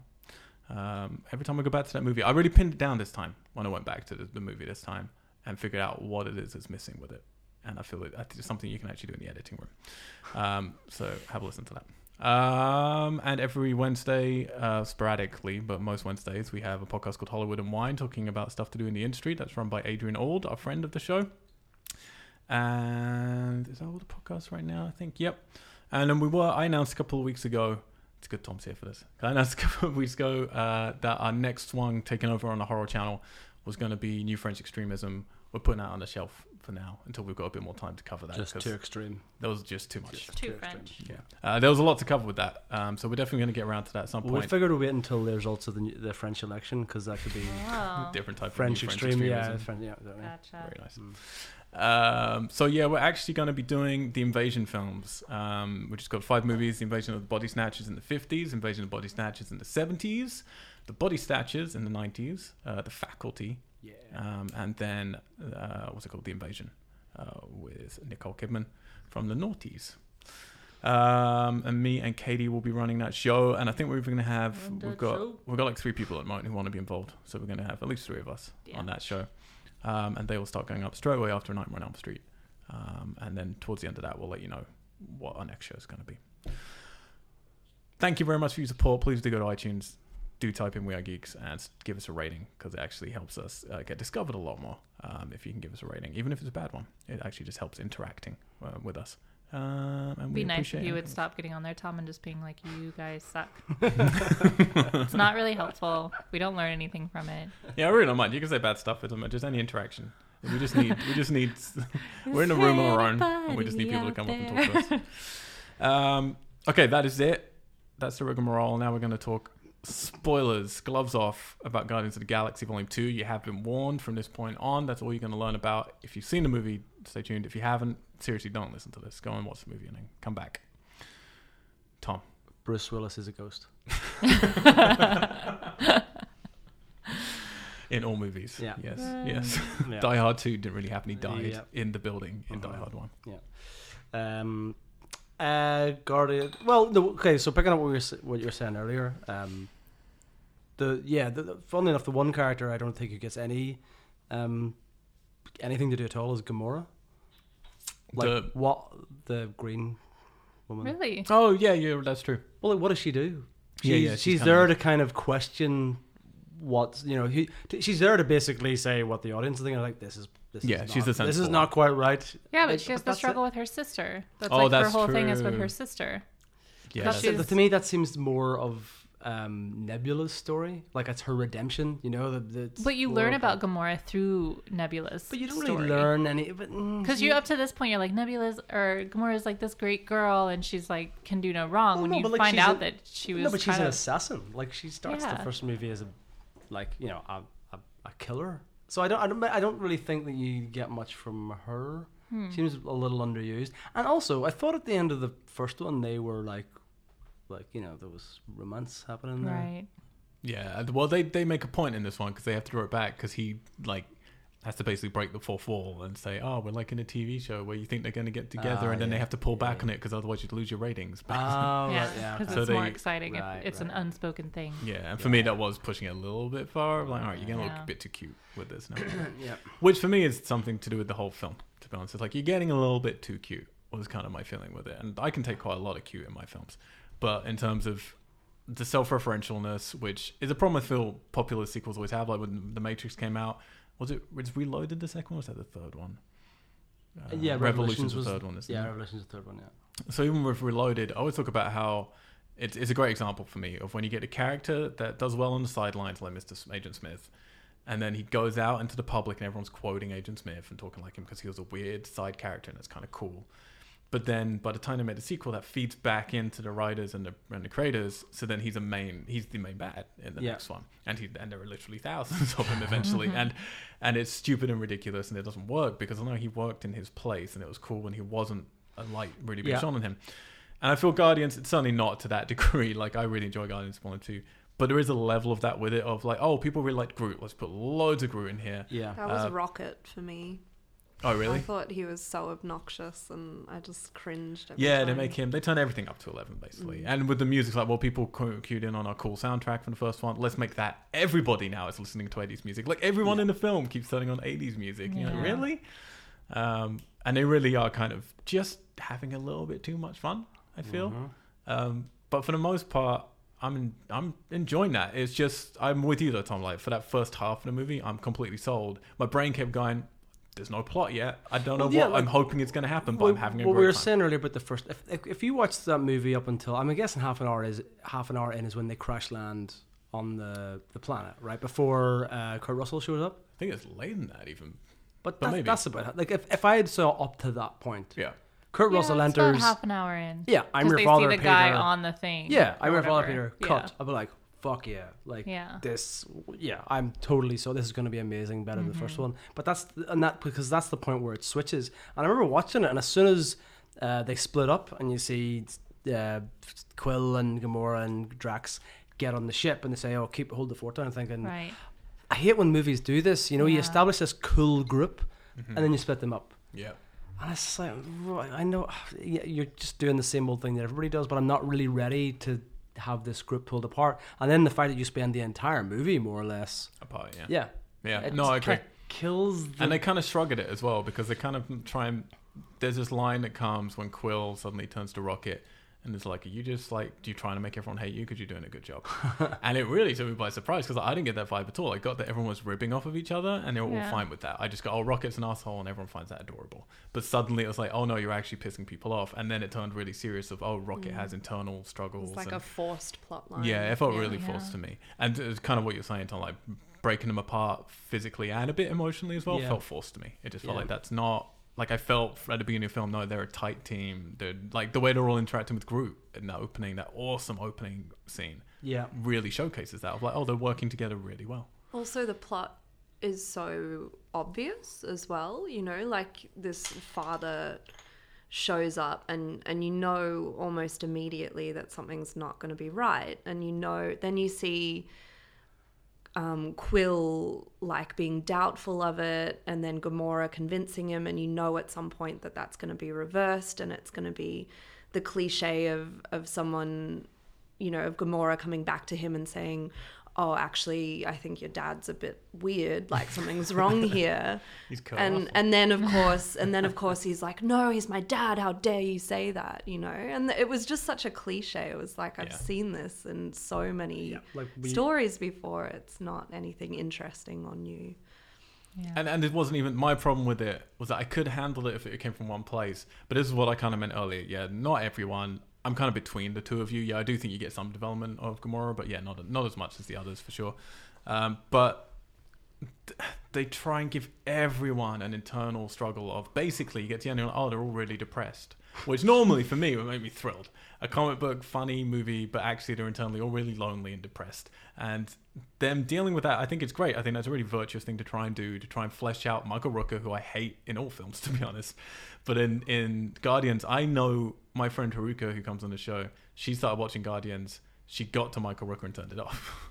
What, the first one. Yeah. Yeah, I mean, he's really unlikable as a face. Yeah. And as and a voice. Yep. And he always plays assholes. Yeah, Yeah. exactly. I was literally, I had a thought when I was watching Guardians 2 going like, I had a quick thought thinking, has Michael Rooker ever played a nice guy? Just from the offset, just a nice He doesn't dude. have that face.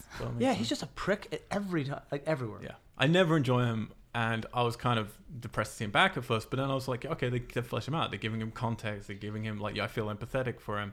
And then they do the same with, what's Gamora's sister called? Nebula. Nebula. Yeah. They do it with her as well. And I was like, well, a lot of my problems with Marvel movies, and I love Marvel movies, but is that they don't paint interesting baddies. I don't feel empathy for them. They're always just bad. And that's it. There's no depth. And DC, as much as I feel they're in a mess, they do, for the most part, paint more interesting enemies. Not in all films, but I'm just saying, like, you look at the Batman roster, even the Superman roster is more interesting to me than most Marvel baddies. Suicide Squad are all baddies. Yeah. What Did you about hit us? And contextually, the characters are more You hate interesting. Suicide I fucking Squad. hate the film. Yeah, that's one of my I was worst gonna say, ones. did you just see his eye But- twitch just then he spoke Let's the not name? bring up That's Suicide why I Squad. said it. But I'm not talking about the films. I'm just talking about how DC write their characters. And Marvel does struggle with villains. Like, I'm not going to go through them all, but like they're just Yeah, The I mean, history of it's Marvel well, it's character well villains are really established by this point that Loki is the only good bad guy in the Marvel Yeah. movies. yeah, that's really it. And the like any other one that's good, like I actually think Ultron's really good, but he's just Robert Downey Jr. That's the whole point. Is he's just Iron Man. It's like they're just replicas of the heroes a lot of the time, and I hate it. And they even do it. Spoilers for Logan. With Logan, like his baddie in that has to be himself. And I'm just like, just please have some imagination. And with Guardians, I really love that they tried to do that. That they tried to take the baddies and give them some depth with the old baddies. Then the new baddies they introduce are the sovereignty, I guess. Like they're meant to be the big bad, like until you get to the very end of the movie, and they're meant to carry you through the movie as the threat until you get. And the problem with I didn't pick up on that. And the No. actual bad of the movie is Kurt Russell, and that's not revealed obviously because it's a twist or meant to be a twist. Right at the end of the fucking movie, so the whole film are just like, well, I mean, it's like you say, like you know where it's going to go, but I keep presuming some other plot's going to turn up. Like I keep presuming there's going to be some big instigating dramatic battle plot that's turning up. Yeah. And then you get to the end, it's like, oh no, I was. Well, particularly when you get to the post-credit scene and you got the sovereignty talking about creating Adam and all this stuff. It's like, oh, they are actually meant to be a threat. And I didn't take that at all because they're playing video games in their like lounge, Yeah. which is amusing and that works fine as a side character. But for your main propulsion thing, it's like, it's really weird. It is just like watching a TV episode. And like the normal narrative structure of a movie isn't there. Yeah, that was my main takeaway from it. It's like I came out like, and I said this to you when we talked about it the other day. It's like it reminded me of the third Star Trek that came out last year, where it felt like the first Star Trek reboot was like an event and it was new and it was exciting. The second one was them on an adventure, and you bring in Khan, and you know it's all very exciting. And the third one just felt like an episode. Like I'm tuning into this week in Star Trek. It didn't feel like it had the sort of heft or the weight or it wasn't an event. And Guardians had a little bit of that for me. You know, it was like if I'm only gonna get, like, you know, we'll have to wait another 3-4 years for another Guardians movie if we get one. Like I want, I guess I'm being selfish, but you know, if I'm getting a second movie with the Guardians, I want to see them go on adventures to different worlds and meet different characters and have a bit more of a like a Star Wars style adventure. Yeah. Whereas this is they split up. One of them goes to the planet and then we stay there for the entire movie. Yeah. It just feels like a waste. It's like, I could have done with seeing more. I will say though, it is testament to me because I agree with you with the Star Trek Beyond comparisons of how it feels. But Star Trek Beyond, you look at that narrative, and there is a traditional film narrative there. Like they're kind of like it ends up somehow feeling like a TV episode. Yeah. It doesn't feel very consequential, but there is like a normal arc there. And yeah, I way preferred Guardians. Like I really didn't like that Star Trek Beyond film at all. So I will say it's testament to just the characters are so great in Guardians that I don't mind for most of the movie. I'm kind of like gradually figuring out, there isn't a plot to this, but I'm kind of fine with that, just hanging out with them until I get to the end. And for me, it's like a combination of one, just too much CGI. Just like it looked really great, it really did, but just an exhausting amount of stuff going on that planet. Like just like I don't need that much. And they'd run out of cool ways to shoot that stuff. They have a couple of very cool ways to shoot action scenes, and by that point I've kind of run out of ideas. And then just getting to the end and realizing, and we can argue about this because you're saying you're convinced that it will follow through in Avengers, but for me, you get to the end, they basically build up Chris Pratt's character, show him, oh, you're part god, you can do all these cool things, let's show you how to do this. And then they take that away from him at the end. So it's like, all right, so none of this really needed to happen. Like, I didn't really need to see any of this. The next film in Avengers, when they turn up, probably none of this will have been necessary. But then you get what we were chatting about earlier. This is you looking at it as part of a wide, like, you know, the Marvel thing. It's like, is it a standalone movie or is it not? Like, you can't, if you're going to criticize it for that, then... But I can criticize both. That's what I mean. As a standalone movie, that's not satisfying me. As a stopgap movie, that's fine, as long as it then feeds into the next thing. You know what I mean? And for me, this as a standalone movie, it was fine. Like, I really enjoyed the first half, the second half, and then you get to the end, and you're like, okay, if that was standalone, I'd be like, all right, I don't really know. I'd come back, I guess, for more adventures. But as a part of the mesh, it's like, no, that doesn't work for me because you didn't net into anything. Like anything else. did feel a little bit disappointed, maybe especially because this is the first Marvel movie after Doctor Strange, which had an interesting way of ending it, whereas this is like, you know, they ultimately win by using a big bomb to blow up a planet. Yeah. Like, you know what I mean? Like, Really? Everything gets solved by nukes. It's that Yeah. old sort of It's the cliche. core, you know? cliche. It's like, how do we kill it? Fucking blow it up. Yeah. And you know, he's like a celestial. Like he can control molecules. Yeah, I thought he was gonna like how his father was teaching him how to create planets. He was gonna uncreate the planet or something like that. He was gonna use his power in reverse. But he's just been blown up, so surely he's not really dead. Yeah. Can't be. Oh, you think he's not actually? Well, Well, you just blew him up. All you're doing is displacing those molecules. But he kind of like dissolved in stop motion animation. He's like an Yeah. Etch-a-Sketch being shaken up. Yeah. Yeah, I agree. There's probably some fragment because I think you're right. They have to give Chris Pratt some power will come back later and a bit. Well, part of the planet survived, and Yeah. so part of the heart is Yeah. still there. Or Yeah. whatever. Someone will find like a considerable size of it somewhere. Yeah, and then they'll it'll be like "Oh, anti-kryptonite." this is the light that is you, etc. And yeah, he'll Yeah. have something that makes him invincible. I did really like though. I was talking about the cool way they shot some of the action scenes. Obviously, the opening is a standout, like just focusing on Groot while the cool action scenes happening in the background. Yeah. But then they do it again later, where you get the camera where is it with Michael Rooker when they're breaking out, Rocket and Michael Rooker, and then you get the camera like goes to loads of cool places, and Oh, it goes like right. directly above, and you see the ship like a maze, like a Pac-Man Oh, maze yeah. almost and stuff. Oh yeah, during the space massacre, Yeah.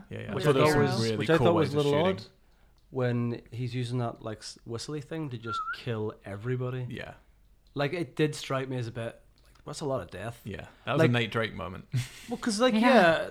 and you're always like there's loads of bad guys. They're all bad guys, but I'm like, but surely there's degrees of bad. Yeah. Like if there's 100 people dying there, surely 10 of them were okay. You know, they got wife and kid at home.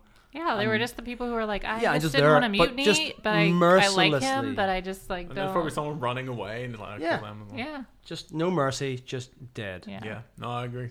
And it was done with this kind of bouncy soundtrack, and they're walking Yeah. kind of cool slow motion through it. I thought Groot even killed a guy. Though that guy deserved it because he poured beer on him. That's right. Rude. Rude. Yeah. I think they have to walk that fine line. They can let Michael Rooker do it because he was a bad guy. And they're constantly going on about Rocket. I want to kill people. But then he doesn't really kill people because you can't because it's Rocket Raccoon. Well, this is interesting. On that point, on Rocket's point, this is kind of by the by, but like I remember when they first did Guardians, and you get introduced to this character of a talking raccoon. Actually, before that, when you first learned that they're going to bring all these Marvel movies together, I was like, how are they going to get to a time when I will believe that Tony Stark on Earth is talking to an intergalactic talking space raccoon, and I'll buy it. Are you there yet? Trash I don't think I'm Panda, there I yet, think. You're and in they've the- got to do it by next year. Yeah. Yeah. Unless just Chris Pratt shows up in Avengers and the rest of them don't bother. No, they're for sure all going to be there. Yeah, I buy it. I can do it now. Yeah. You can do Tony Stark chatting to Rocket Raccoon on Earth, Yeah. like in Central Park, Yeah, just yeah, chilling. Yeah, definitely. Okay. It was really after Civil War. Civil War just showed me like they can do anything. By the time you got Ant-Man that big, Sure. Yeah. They Marvel have not put a foot wrong in terms of that. Yeah, they've built it perfectly. yeah. No, I can completely buy that. And that's the thing that really, does obviously still get me crazy excited to get to see them, those combos. Like getting to have Chris Pratt, ribbing against Spidey and Yeah. Iron Man. And having read up a little bit about the post credits thing, the Adam thing, like because we were when we chatted about this over the weekend before we knew the significance of that. We were I like, had no clue. there's no tie-in to what to what's coming next. Well, actually, that Adam has quite a big part to play. Yeah, it looks like he helps in the Infinity Wars. War. Yeah. So it looks like he'll be potentially they'll team up with Thanos. But that was the weird thing was like Thanos never even showed up in this. Like there's one Yeah. mention of Thanos, and this is the intergalactic film. Like surely Thanos is going to have something at some point. We haven't seen him in a while, and we need to remind people, hey. But then this Infinity was War's coming. 2014, so he wasn't yet. That's true. Wasn't at the Yeah, end let's not of- get into the timeline on this film because it's all fucked up. Like it's all fucked Isn't up. it the end of Ultron where you see him picking up the gauntlet and going, if you want, you gotta do Yeah, if something you want to do yourself? something, Yeah. you got to do it yourself. Yeah. And then apparently hangs out for a while because he hasn't Just turned up chilling for again. 3 years. Yeah, She's like, it's really heavy, this guy. yeah. I mean, all that weight now really rests on Thor Ragnarok. It really does. Like, because Yeah. you can have Doctor Strange in that, you can have Hulk, you can have Thor, you can have like Jeff Goldblum, who, as I said, like I swear to God, he's in the credits of this in one of the little bubbles. Oh no, he is. Yeah. I read something. He's Is he? is. Okay, Yeah. cool. Which then for me was like, oh, he's obviously going to turn up in the post credits, and he didn't. But all that weight then rests on that of Thor and Hulk bringing the galaxy back to Earth, like somehow tying those two things together, and that's a lot of responsibility for I one think they've film. done enough there. But I feel like you had the opportunity of two films. Like, okay, with Guardians 2 and Thor Ragnarok, that's two angles to just do little nudges to bring it all together. Now it's all on Thor, because this film did nothing to convince me. The one thing they do is, like, they affect Earth with that flower that he planted. Yeah. And then, like we were saying, it's like, for me, it's gobsmacking. Then how did you not have your post-credits of just one of the Avengers or Tony Stark just getting called in, or even just Agent Smith or whatever, if he's still alive or whatever. No, Coulson, sorry. Yeah. Turning up just to go, oh, we've got, you know, this thing's happened or whatever. You know, just something. Which, yeah, for sure, in Avengers 3, they'll mention it, like, in a cursory way. But in terms of, you know, well, we've now got proof of this because this attack happened or whatever kind of thing. Like, it'll be one of those things that flashes up on a computer screen. Yeah, maybe. Yeah. But yeah, for me, it's just, I don't understand why Marvel, they've been so smart with that stuff. Like, why didn't it set up anything in this is weird to me. All they set up was Guardians 3, really, and maybe the Atom thing will feed into Infinity War. But, yeah. Well, yeah. I'm very excited for Thor Ragnarok, though. Yeah, definitely. You were a big Doctor Strange fan, weren't you? I love Doctor Strange, yeah. I think we had, like, the polar opposites on that one. Well, it's because it did something new, and, you know, I like the character, and I mean, basically Iron Man with magic, but yes, you know, and it looked cool. And Cumberbatch. So I think it's all good. The only one that worries me with Marvel is the Black Panther movie. I'm not sure how that's gonna fare out. Yeah, which is that one coming out before Infinity War? I think so. Yeah. 2018, Black Panther, Infinity War. It's 2018. So Black Panther is meant to be coming out on 16th of February. So yeah, that'll be before Infinity War. So we've got, Thor, Black Panther, and then Infinity War. That's the order we've got now for the next ones. Ready to go. Ready to fucking go. Speaking of going, should we wrap this up? Yeah, we can wrap this up. I think two of our members have fallen asleep in our rant. But yeah, to just paraphrase all of that, then for me, it's, like, go see Guardians. Just don't expect it to be necessary viewing, I guess. It's just more fun viewing, I think, is the overall feeling of it. Good, but not good enough. And if you don't cry when Groot cries, you're not human. Yeah, like, I mean, I thought they were going to push it. That was the saddest part. I thought someone was going to die. Yeah. Like, besides... Well, someone did die. Whatever Yandu. Zandu. I don't care about him. Michael Rooker, who gives a fuck about him? I know, that is a weird way to end the movie. Everyone crying about Michael Rooker. It's like, It's like everyone care by the end, though. Did you? Yeah, I mean, I did, but... sad. I care, but not as, like, the final bit of the movie. No, come on. After that Mary Poppins comment, you're like, I'm okay with the undo. That was one of the funniest bits in the movie. Yeah, I thought they were going to push Groot too much, but actually Groot, like, works throughout the whole movie. And Vin Diesel apparently this week made a comment of... Because, in the post-credits you get Groot as a teenager, which is where the timeline really gets fucked up. Even if you work out how quickly he must be like, growing between the first one and this one, and then this one and the teenage bit, it doesn't make sense. But apparently Vin Diesel said we haven't yet seen fully grown Groot, not even in the first film. Ooh. So I don't know what that means for Infinity War, but it's basically gonna be like the trees from Lord of the Rings. Yeah, it could be like a full on Ent. Yeah. Because I'm not interested in seeing teenage Groot. He looked like he'd be annoying as fuck. True. Thank you very much for listening to us. We already told you where to find us, but go on iTunes, type in Weird Geeks. Until next Tuesday, which will be our last UK podcast, we are out. You can follow me on Twitter's Mr. Al White. You can follow Tom on something. At Mindhorn Movie. Mindhorn Movie. In cinemas this Friday. The Superior movie this week. Can anyone find you, Sonara, anywhere? No. Excellent. And Katie Watson. You can tweet at me if you want, at Watson Dearest. And we are out.